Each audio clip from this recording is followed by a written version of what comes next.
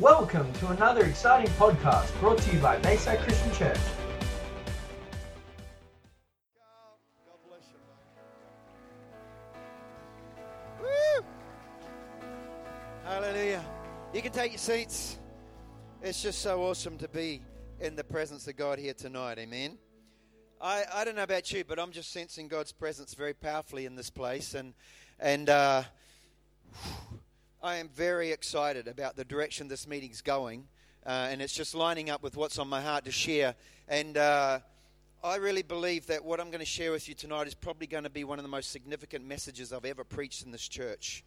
And what I'm feeling, it's like it's the last night kind of thing, but the Bible says the first shall be last, or the last shall be first. And so I kind of feel like it's not the last night, but this is like the detonator night, if you know what I mean.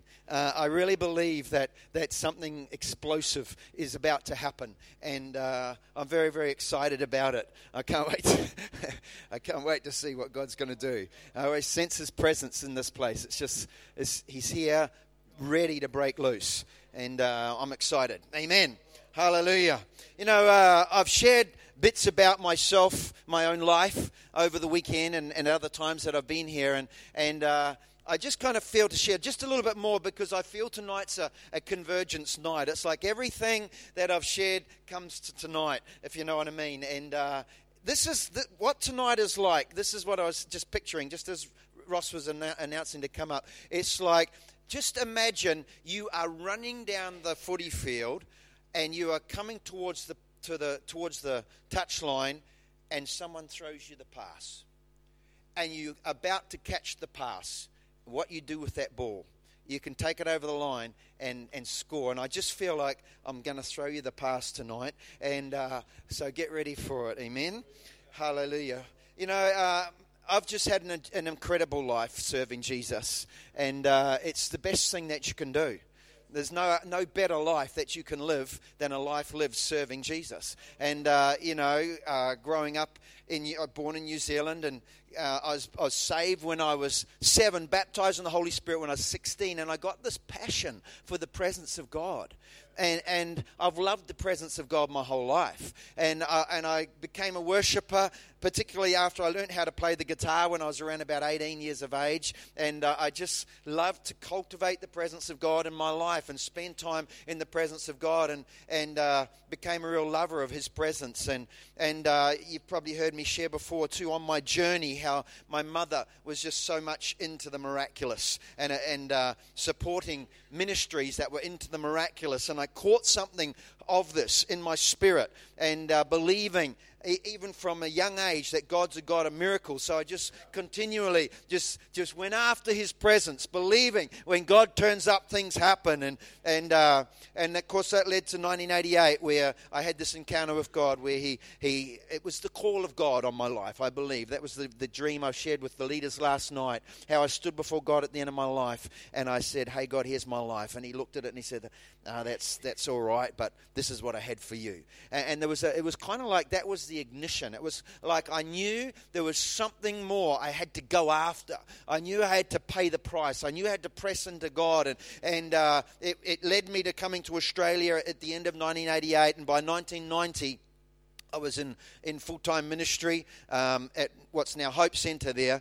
And then 1993-94, I went through Strike Force Ministry Training Institute, which it was a Bible college, but it was more than a Bible college. I thought it was better than a Bible college, because it was an impartation college. It was kind of like you got taught the prophetic by prophets, you got taught missions by missionaries, you got taught evangelism by evangelists, and you just caught, and I just caught things in my spirit when I was there, and it packed stuff into me, and I did 2 years in Bible college. I had opportunity to go on and do 3 years, and I looked at all of the subjects that were there, and there was only one subject that really caught my heart, and that was revival. I just kind of had a passion for revival. It had been brewing and stirring for years, and I just wasn't content with a church that was ordinary.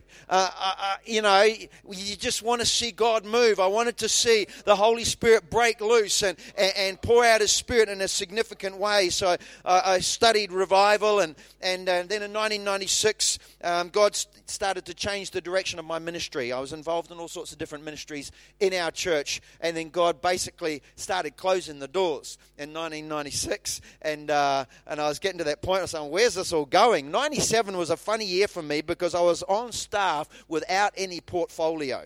I was just kind of doing a bit of evangelism stuff and doing worship and a bit of preaching and a bit of this and that. But and then it was in later that year that I had the opportunity to go to the revival in Pensacola, Florida. And for me, that was like an ignition. It was a catalytic moment in my life. I caught something in the revival, and I brought that back, and it ignited something in our church, and it ignited something in my ministry. And from that point, my ministry just exploded and took off, and I ended up getting invitations over to New Zealand, over to Malaysia, and that's just kind of started steamrolling and snowballing, and God was moving, particularly in those first 3 years. Everywhere that I preached, the Holy Spirit just broke loose in an incredible way. It was that season. It was a revival season. There was such a hunger for revival around, and it was just such a joy being an instrument in God's hand, preaching revival in a revival season. And every church I preached in, 95% or sometimes 100% of the church would be out on the altar. Some people, getting saved over again. Just God did something, Everyone wanted more of God. Everyone wanted to push in for something more, and it was just significant. And the Holy Spirit moved so powerfully in those days. The presence of God was just awesome, and the prophetic used to just flow so all the time, every meeting. It was just getting sucked out of you because everyone was so hungry. And the supernatural miracles, of all the people that came out, everybody got powerfully touched by God somehow. Something significant happened in every life, and it was just amazing. And around about 2000, that whole kind of revival move of the Spirit of God sort of took a different turn, you could say. It lost its kind of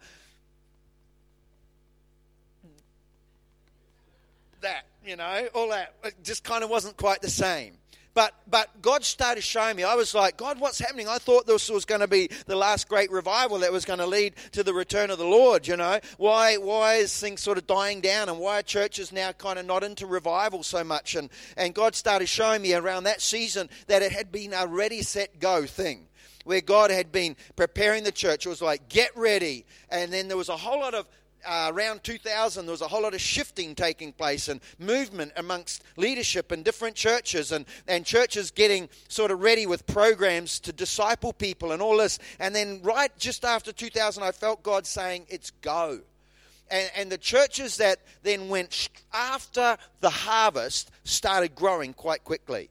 And God started moving. Other churches that just wanted to kind of camp around the river, so to speak, they just sort of got smaller and smaller, and things broke down there. But God kept on just pouring out His Spirit for a great harvest of souls. And I just went after that, and I just kept preaching for souls and miracles and breakthrough. And God just took me to the nations, and it's just, I've been to 50 nations now, and it's been really exciting. I shared also last night how in 2005 I had another sort of shift point. And there's those things happen in your life. You get these moments, you get these encounters, and they rocket you on. It's like boosters in your life and your walk with God. And for me, 2005 was one of those in the conference in Sydney, Australia, with Tommy Barnett, our national ACC conference, where he preached on multiplication. And he said, if you want anything multiplied, shout it out. I shouted out souls and miracles at the top of my lungs. I thought that's all you really need to go after. If you're going after souls and miracles, God will take care of everything else, And so I shouted out souls and miracles, and I felt like I stuck my fingers right into the power sockets of heaven, and this divine download started to take place. I mean, it was so awesome, I didn't want to cut it off. I didn't want to break it off. I stood there even though they closed the meeting. They told everyone to get out of the building, and most of the people left the building except about half a dozen, including me, because I just wanted to get as much and suck as much out of that encounter with God as I possibly could. And that was when God spoke into my spirit, 5 million souls. And I just said, I stood there, and you can imagine getting 5 million souls thrown at you. I just said, God, I don't know how to do 5 million souls.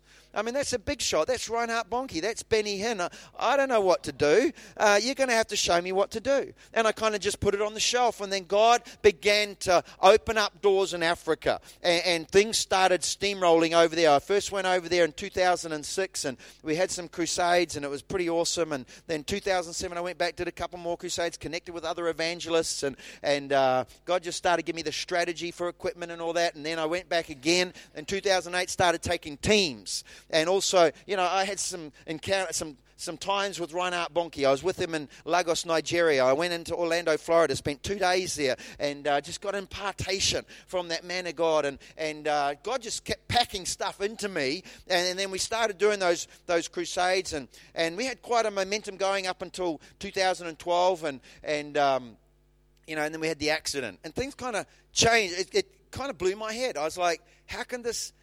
We got such a momentum, and I kind of look back even over the last few years, and if I'd kept going at that same momentum in the last 3 years that I wasn't in Africa, I should have seen about 150,000 salvations in that time that I wasn't there. So it's made me scratch my head. I was like, God, why did that all kind of fall over? But then God has sort of just got an amazing way.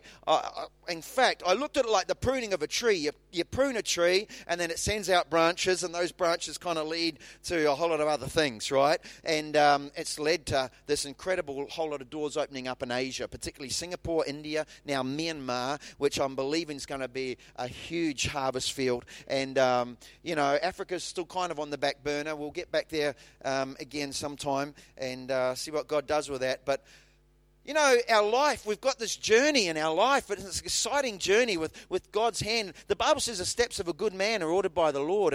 And every single one of you has been on a journey with God that has brought you to this point today. And this church has been on a journey, and it's just such an honor and a privilege I think it's the only church that I preached in every single year for the last 15 years. And I think there's something significant about that. And it's been a real joy for me to share your journey. And just even remembering right back the very first time that I came, the stage was around this way. And God did something really significant that weekend. And just to see God continue to grow this church. And it's exciting to be part of that. And so we've all got a journey that's brought us to this place at this time. And I was sharing with the men on Saturday morning about the Bible talks about two different types of time. It talks about chronos, which is the general order of time, which is just time ticking along. And we've all been going along on our journey of time. And some of us are feeling like our time is going too fast. How many people think your time's going too fast? And the closer you get to the end of your time, of course, the faster it feels like it's going. And so there's that chronos time that just keeps on ticking. But there's the kairos. And the kairos is the strategic or the right time. It's the opportune point of time that something must be done. It's like it's a window of opportunity. Now, Webster in his dictionary describes opportunity as a set of circumstances providing a chance or a possibility. It's a stroke of good fortune which presents itself and can be either grasped or lost. Now, this kairos, I believe that we're in right now, is not a stroke of good fortune, but it's a divinely appointed moment.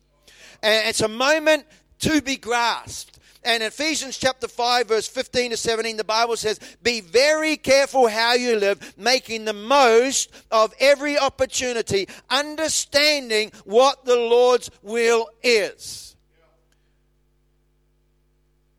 There's an opportunity that's presenting itself right now, and it's an opportunity, I believe, of a lifetime. And it's been said that an opportunity, or the opportunity of a lifetime, must be grasped within the lifetime of the opportunity. You know, at the beginning of the 20th century, Smith Wigglesworth, that great man of God, who they call him the apostle of faith, the man who just did so many phenomenal miracles, raised 14 people from the dead, but has been respected for his prophetic words, particularly concerning the last great move of the Holy Spirit. And I want to share that with you. This is what he said. He said, Australia, you have been chosen by God for a great move of the Holy Spirit. This move of God will be the greatest move of God ever known in mankind's history, and will start towards the end of the 20th century and move into the 21st century. This move of God will start a great revival in Australia and spread throughout the whole world and usher in the second coming of Jesus Christ. This will be the final revival before the coming of the Lord. That's a pretty phenomenal word, isn't it? And it's something that's had its spark. It's already had its beginnings back at the end of the last century. In fact, for some of you who are Hillsong regulars, and I know I've been to Hillsong with some of the team from this church several times, and I enjoy the fellowship there with them. And you know, a couple of years ago, Hillsong had their conference and called it, "This is Revival." I said, they actually quoted this scripture or portions of this prophecy, and they were claiming that Hillsong is the great revival coming out of Australia. Now, I know Hillsong is a great move of God. It's got over 100,000 converts around the world now, and its music has probably impacted millions of Christians around the world, and is a significant thing. But I believe there is something more to it than that, and I believe that the greatest move of God is going to be a very powerful and supernatural move of God, and we ain't seen nothing yet. Amen. You know, when Smith Wigglesworth's prophecy, when it's relayed via Lester Summerall, in other words, Smith Wigglesworth shared it with a few different people. Sometimes he emphasized a few different things. With Lester Summerall, he said this: I see the last day revival. It will be the greatest revival this world has ever seen. It's going to be a wave of the gifts of the Spirit. I see hospitals being emptied out, and they will bring the sick to the churches where they will allow the Holy Spirit to move. And I see every form of disease healed. Nobody will be able to count those who come to Jesus. No disease will be able to stand before God's people. It will be a worldwide thrust of God's power, God's anointing upon mankind. Isn't that awesome? I mean, I just want to, yeah. It just makes you want to praise God, eh? And just to know that we are perched right here. And it's right in front of us right now. And, you know, historically, I was talking to your pastor, he's probably already shared this with you, but historically, we have a revival in the world about every 20 years. And so we're due a revival. The last revival sort of started around about early 90s. Around 94, I think, was when Toronto broke loose. Pensacola was 95. And that kind of took a few years, went for about 7 years predominantly. There's sort of ripples of that going around still. But you know, we haven't really had that significant revival since that time. And so we're looking at about 22 years later now. We are overdue a revival. So I believe that we are sitting right here with revival in front of us, ready to break loose. We're in a Kairos moment right now. And how many people would agree with me that there's been a shift? You know, and I'm hearing you saying, I'm hearing Ross talk about there's been a shift in the heavenlies, and we've entered into a new season. And it's not a time to just be poised and waiting, but it's a time to press in and to realize what is happening and to lay hold of it. It's a time to run with a history-making move of God. Amen? You know, something I noticed about the Pensacola revival, I mean, I went there, but I also watched a lot of the DVDs from there, and I watched the DVD of the very first meeting there. And I didn't think it was that extraordinary. But the pastor embraced it. And that was the difference. He'd been praying for revival, and because it was a great meeting, don't get me wrong, and God moved in a great way, but you look at it and you just kind of go, really? That was the beginning? But it was something in the heart of the pastor. He said, let's run with this. God's doing something here. Because sometimes you can have a one-off meeting in a church and God breaks loose, and then that Sunday night, oh, great, and then just back to life as normal. But they didn't go back to life as normal. They just embraced and ran ahead. And so I want to just give you some keys, just grabbing a hold of what it is God's put in your hands and what it is God's about to do. Amen? Number one, we need to cultivate the atmosphere. Cultivate the atmosphere. We know that God inhabits the praises of his people. Praise and worship smells good to God. I reckon praise and worship to God smells like chocolate cooking in the kitchen to you and me. When someone's cooking chocolate cake or chocolate muffins in the kitchen, it makes your juices flow, doesn't it? You are drawn into that kitchen and you are looking for something. Or maybe it smells like Chanel No. 5. Which is supposedly one of the great perfumes in the world today, one of the most expensive. But I actually looked online today and discovered there's a perfume called Clive Christian Imperial Majesty. Isn't that quite neat? Sounds really Christian, doesn't it? Clive Christian Imperial Majesty. It's $215,000 per 16.9 ounce bottle. That's got to be a good smell. And So maybe what that perfume smells like to some men is what praise and worship smells like to God. It gets God's attention. It draws God near. In fact, one of the definitions of worship is drawing near to kiss. That's what worship means. It means you're drawing near to kiss. And something really amazing happens when God comes near and kisses what we are doing. Heaven invades earth when that happens. Heaven breaks loose amongst us when that happens. All the revivals around the world seem to have their songs, and they kind of become songs that are associated with those revivals in history. Like the Spirit of the Sovereign Lord, which is very significant with the revival back there, and I'm going to talk about that in a moment. But all of these songs, it's not just the song, but it's how we sing the song. And it's singing the song, really believing it and living it and imbibing it, and then as we sing, we wait expectantly for God to respond, and God responds. And how many people know something's happening in your worship lately? In Bayside, see, God's doing something, and I believe the atmosphere that is being stirred up. And in 1 Samuel chapter 16, it's the story there of King Saul, who had disobeyed God, and the Spirit of the Lord left him, and an evil spirit came and tormented him. So his advisors said to him, you need to get someone who can play their instrument well. It says in verse 17, play their instrument well, and it'll soothe that spirit that's tormenting you, And one guy says this. He says, well, I know somebody who's like that. It's David, son of Jesse. And it says there, he knows how to play his instrument. There's two interpretations. One of it is skillfully, but the other one is cunningly. And I like that word that's used. He played his instrument cunningly. In other words, he was able to create or manipulate the atmosphere. He was able to rout that evil spirit that was tormenting Saul. It's not like Saul just, when David played, he didn't just play nice, and the evil spirit went, "Ew, I don't like that nice music. I'll go." No, it was like he cultivated an atmosphere for the Spirit of God to move. And God inhabits the praise of his people, and the Spirit of God came in and just booted that spirit, a big one, in the butt, and the spirit left, And that's what happens when we really embrace worship and praise and realize we're in a season, and you keep pushing it and you keep pushing it. Something starts to happen. You start pushing out the evil, and you start pushing out the negativity, and you start pushing out this restrictive atmosphere, and you usher in a presence of faith and freedom and the power and the moving of the Spirit of God.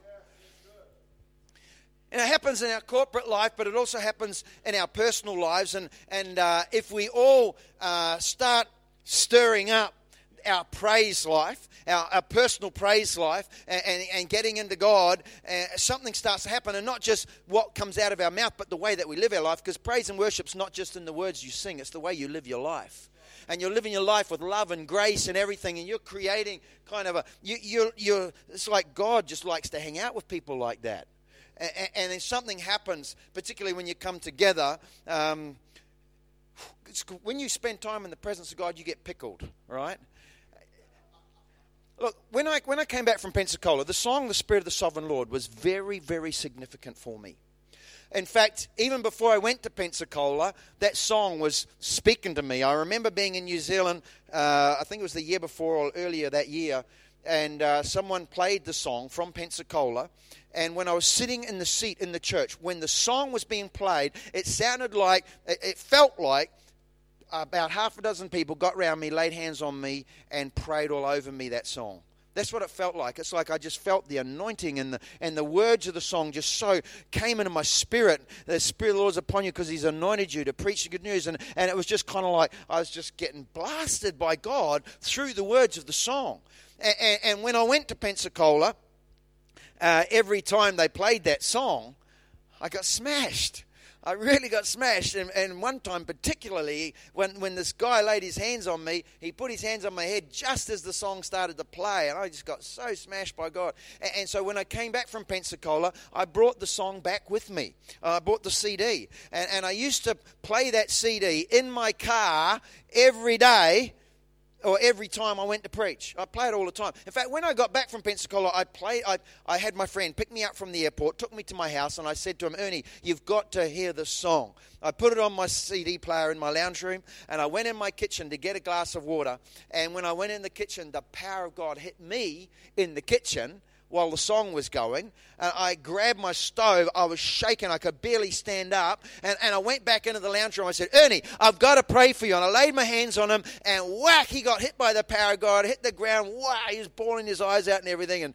And he straight off after that went out to Europe and planted a church in Greece. And he was there for like 12 years, and now he's in the Philippines, and he's been in the Philippines for 3 years, and he's been opening lots of doors. So I went 9 times to Greece, which was a bit of a drag. But I'm going to the Philippines now. I've been there about 3 times since he's been there, but more times. And this song, I used to put it in my CD player in my car, and I would drive to churches to preach. And before I got out of my car, I would always make sure that song was playing the last bit. I'd just tick it, and I'd sit there, and I'd wait until the song's finished, and then I'd get out of the car, and I'd walk into the church. And sometimes I could feel myself shaking. I could feel myself loaded. I was like packed with this sense of power, and it was awesome. And God just wiped out those churches. I mean, people were getting blasted, just touched them like this, and like I was punching them in the head. They were flying all over the place, and stuff was going on, And so this presence of God, I continued to cultivate the presence of God. I shared with the leaders last night how I had this habit every day. I'd sit in my wardrobe with my guitar and worship God and just cultivate His presence. About an hour, and I'd pray some bits and cry out to God and declare things and just have a good old God time in my wardrobe. I had a big wardrobe. And probably not actually quite as big as the war room. So when you see the raw room, that's a little bit bigger. The other ladies, the second ladies one, you'll understand when you see it. But yeah, so I used to spend that time in my wardrobe. And then my mate said to me, because they heard God was doing some great things in the ministry, and they said, "Hey, can you pray for us?" I said, "Come on over." They came over, and I said, "Look, before I pray for you, let's worship God." And so I got my guitar, and I just did what I did in my wardrobe every day. And I closed my eyes, I sang 3 or 4 songs. I was just kind of having this time with God, not thinking it was anything extraordinary. But I thought I'd open my eyes, look around the room, see where the other guys are, and then go lay my hands on them and pray for them. But to my surprise, when I opened my eyes, everybody else in the room was flat on their faces, weeping and shaking in the presence of God. It was like a bomb had been dropped off, a God bomb had been dropped off, and they got wiped out by it. But I hadn't noticed it. Why? Because I'd got used to it. I'd been cultivating that presence of God in my life every day. And it's something about cultivating the atmosphere, cultivating the presence of God in your personal life and your corporate life, and God is going to bomb it. Amen. Number 2, contend for all that God has for you.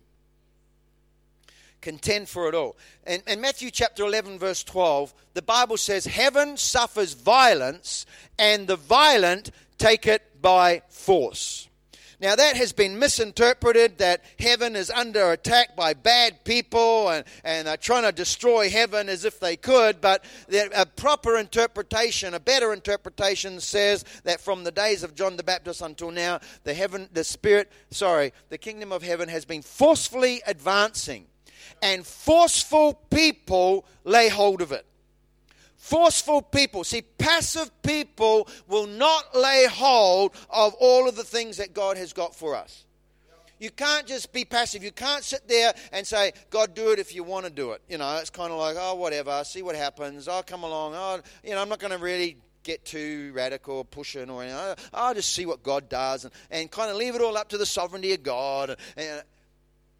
But it's about pushing in, being passionately aggressive and going after our inheritance and going after everything that God has got for us. You know, the Bible says in Psalm 103, verse 1-3, praise the Lord, O my soul, and forget not all of his benefits, who forgives all of our sins and heals all of our diseases. In Acts chapter 10, verse 38 says, God anointed Jesus of Nazareth with the Holy Spirit and with power, and he went around doing good and healing all who were under the power of the enemy, or under the power of the devil. In Acts chapter 5, it talks about the apostles doing signs and wonders. There are many signs and wonders happening at the hands of the apostles, even such that they would bring the people and lay them out on the streets, so that when Peter walked by and even his shadow fell upon them, and when his shadow fell upon them, they were healed. And it goes on to say that many people from all over the towns around brought those who were sick and afflicted by demon spirits and all of that, and all of them were healed. All of them. You know, through 25 years of praying through this for the sick, I've seen thousands of people healed in one form or another. And I could probably rattle off a good number of stories to you. But there's a lot of stories I forget because they just get lost in the fog of so many after a while. But even though there's been so many, I've got to be really honest with you, I am immensely dissatisfied. That's a funny thing to say. I am satisfied with a dissatisfied satisfaction. Because until they are all healed, there is more. Until my shadow heals the sick, there is more. Until the works that Jesus did, I do also, and greater works that I do than what Jesus did. I was in the Philippines middle of last year doing some hope and healing festivals with my mate, and we were one of the festivals. They have like these covered basketball courts. They call them a covered court, and it's open-sided, but it's just got a roof over and the stage on one side, and they play the basketball there, but they also do kind of events there, and so that's where I was doing these hope and healing festivals in covered courts in a couple of different towns. The second town that we did one in, we had Friday, Saturday night there. By the Saturday night, we had the thing pretty much full. And it was just awesome. God was doing stuff, people getting saved, people getting healed and that. But the Sunday night, we couldn't get there. And so we couldn't get the covered court. Some other thing was arranged there. So we had to go to a local church. Now, the local church was smaller than the area of the court. And so, but still the people came. Truckloads of people came. Literally, they came on trucks and started squeezing into this church. They jammed so many chairs into this church, but that wasn't enough, and they had chairs outside the church on the grass and all that as well. And it was actually my last night in the Philippines, and I was preaching about the woman with the issue of blood. You know how she went and touched the hem of Jesus' garment and got healed, and it was just a great sense of the presence of God, a great faith in the place. But I was catching a plane really early in the morning. I had to get up about 4 o'clock in the morning, and I thought if I go and lay my hands on everybody here. This is going to be a very long night.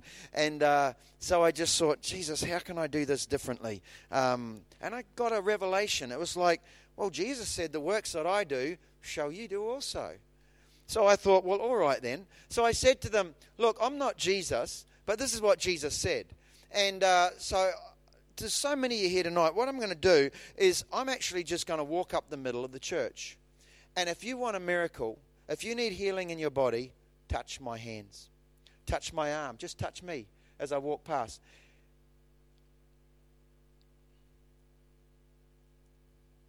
And I've got to tell you, it was one of the most awesome moments of my ministry.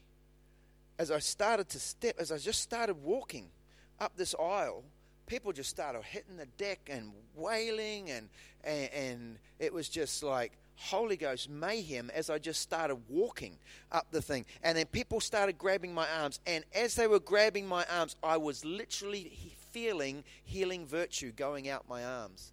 I could feel it. It's like, whoa, that person got it. It's like, I felt that. It's like that person got something. Ooh, it was happening like this. And then sometimes there was the joy. Some people were getting the joy, and as they got the joy, I could feel the joy go through me. It was like, and as it went through me, I'd laugh. It was like I just suddenly got this little giggle, laugh. I burst out laughing, and it went out, and they got it.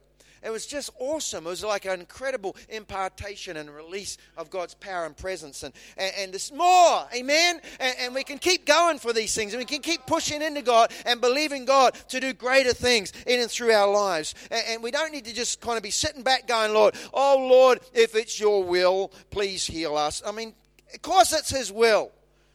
It's His will to heal. It's His will to save. It's His will to save your loved ones. It's His will to bless you. It's His will to set you free from anything that's got you bound up. God's will is to do you good. Amen. Number 3. Is that all right? Number 3. Final point.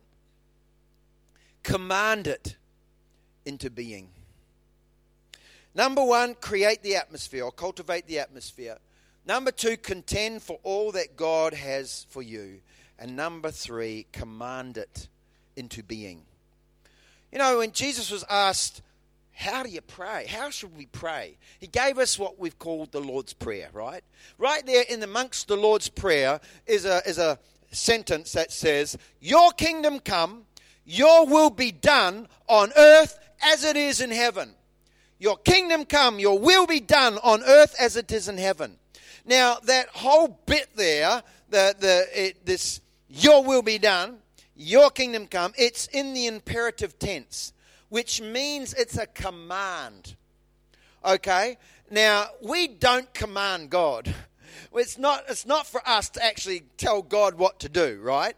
So we don't command God. But what are we doing? We come into agreement with God's word and we speak it. We command it into being. We speak out the realities of heaven into earth. Your kingdom come, your will be done on earth as it is in heaven, because in heaven the will of God is always done. But on earth the will of God is not always done. And so what we've got to do, we look at what's on earth and we go, hey, this is not right. There's no sickness in heaven. Well, what's the sickness doing here? So we command the sickness to leave, so it's like as it is in heaven. No sickness in heaven. The blessing is in heaven, and we see poverty here. That's not right. So we can command the blessing, command the poverty to go. So we start commanding, we start speaking out. Amos chapter 3, verse 7. God does nothing lest He reveal it first to His prophets. Now you might go, well, what does that mean? Do we have to wait until somebody who's got, this kind of funny outfit and a leather belt comes in with long hair and a grey beard and starts going, yea, verily, thus saith the Lord, okay, you can do this now? No, what is it talking about when it says God does nothing lest He reveal it to the prophets? Who are the prophets? The prophets are people who hear and come into agreement and then speak forth God's word. And so you can in a sense, be a prophet when you get a handle on the Word of God. When you take that it's perhaps a logos, it becomes a revelation, it becomes a rhema. You take it and you speak it out and you declare it. You speak out that promise of God. You declare God's promise in the situation, and you are prophesying. And when you are prophesying, then God can do it. Because he's been waiting for someone to speak it for, so he can do what he wants to do anyway. Isaiah 55 verse 11. So shall my word be that goes out from my mouth. It will accomplish the purpose for which it is sent. It will not come back void. When God's word goes out of his mouth. Now, you've got to understand something. Where's God's mouth? We are God's mouth. In 2 Corinthians chapter 5 verse 20 says we are Christ's ambassadors, and God is using us to speak to you. God speaks through us, okay? And as an ambassador, we are given delegated authority to speak on behalf of heaven. Just like an ambassador speaks on behalf of the country, we speak on behalf of the kingdom of heaven. And with what we say lines up with God's word, then we have got all of the creative power of heaven to see to it that what we say comes to pass. Hallelujah. Romans chapter 4 verse 17, speaking those things that are not as though they are. And so what we do, we don't look at what we see and keep talking about our problems and keep talking about our obstacles. We start declaring what is the way it should be, how it is in heaven. We speak it out, we declare it, we speak out the light, and we keep on speaking and declaring God's word and God's promises until the things that are in front of us start changing and shifting and aligning themselves up with God's word and his promises. Amen. Job chapter 22 verse 28, you will declare a thing and it will be established for you. In other words, what you say is what you get. So, keep speaking life into this move of God. Keep declaring it to be so. Keep speaking it out. It is harvest time now. It is revival time now. Now is the time for God's blessing, for God's provision. Now is the time to build. Now is the time to move forward. Now is the time to keep going and stepping, commanding mountains to move, commanding sicknesses to go. It's not about asking Jesus to do what he's already told us to do and what he's given us the authority to do. He's given us authority over all of the works of the devil. We take that authority and we assert that authority and we speak it into being. Amen. You know, all revivals, can I have the musicians come please? All revivals start somewhere. They start somewhere, but not everybody experiences revival. And I don't know about you, but the last thing that I would want to hear is about the last great revival that happened somewhere else, and we missed it. I'd be gutted. I'd be completely gutted to hear the last great revival. Oh, it's happening. It's happened. Oh, and we missed out on it. I couldn't stand that, you know. I don't know about you. I'm challenged by Esther's famous challenge. If you remain silent at this time, relief and deliverance will arise from another place. And who knows that you have come to the kingdom for such a time as this. I don't know about you, but I'm not going to keep silent. I'm not going to sit back and be pushed into the corner and told we can't have a revival. Stay tuned for another exciting podcast brought to you by Bayside Christian Church.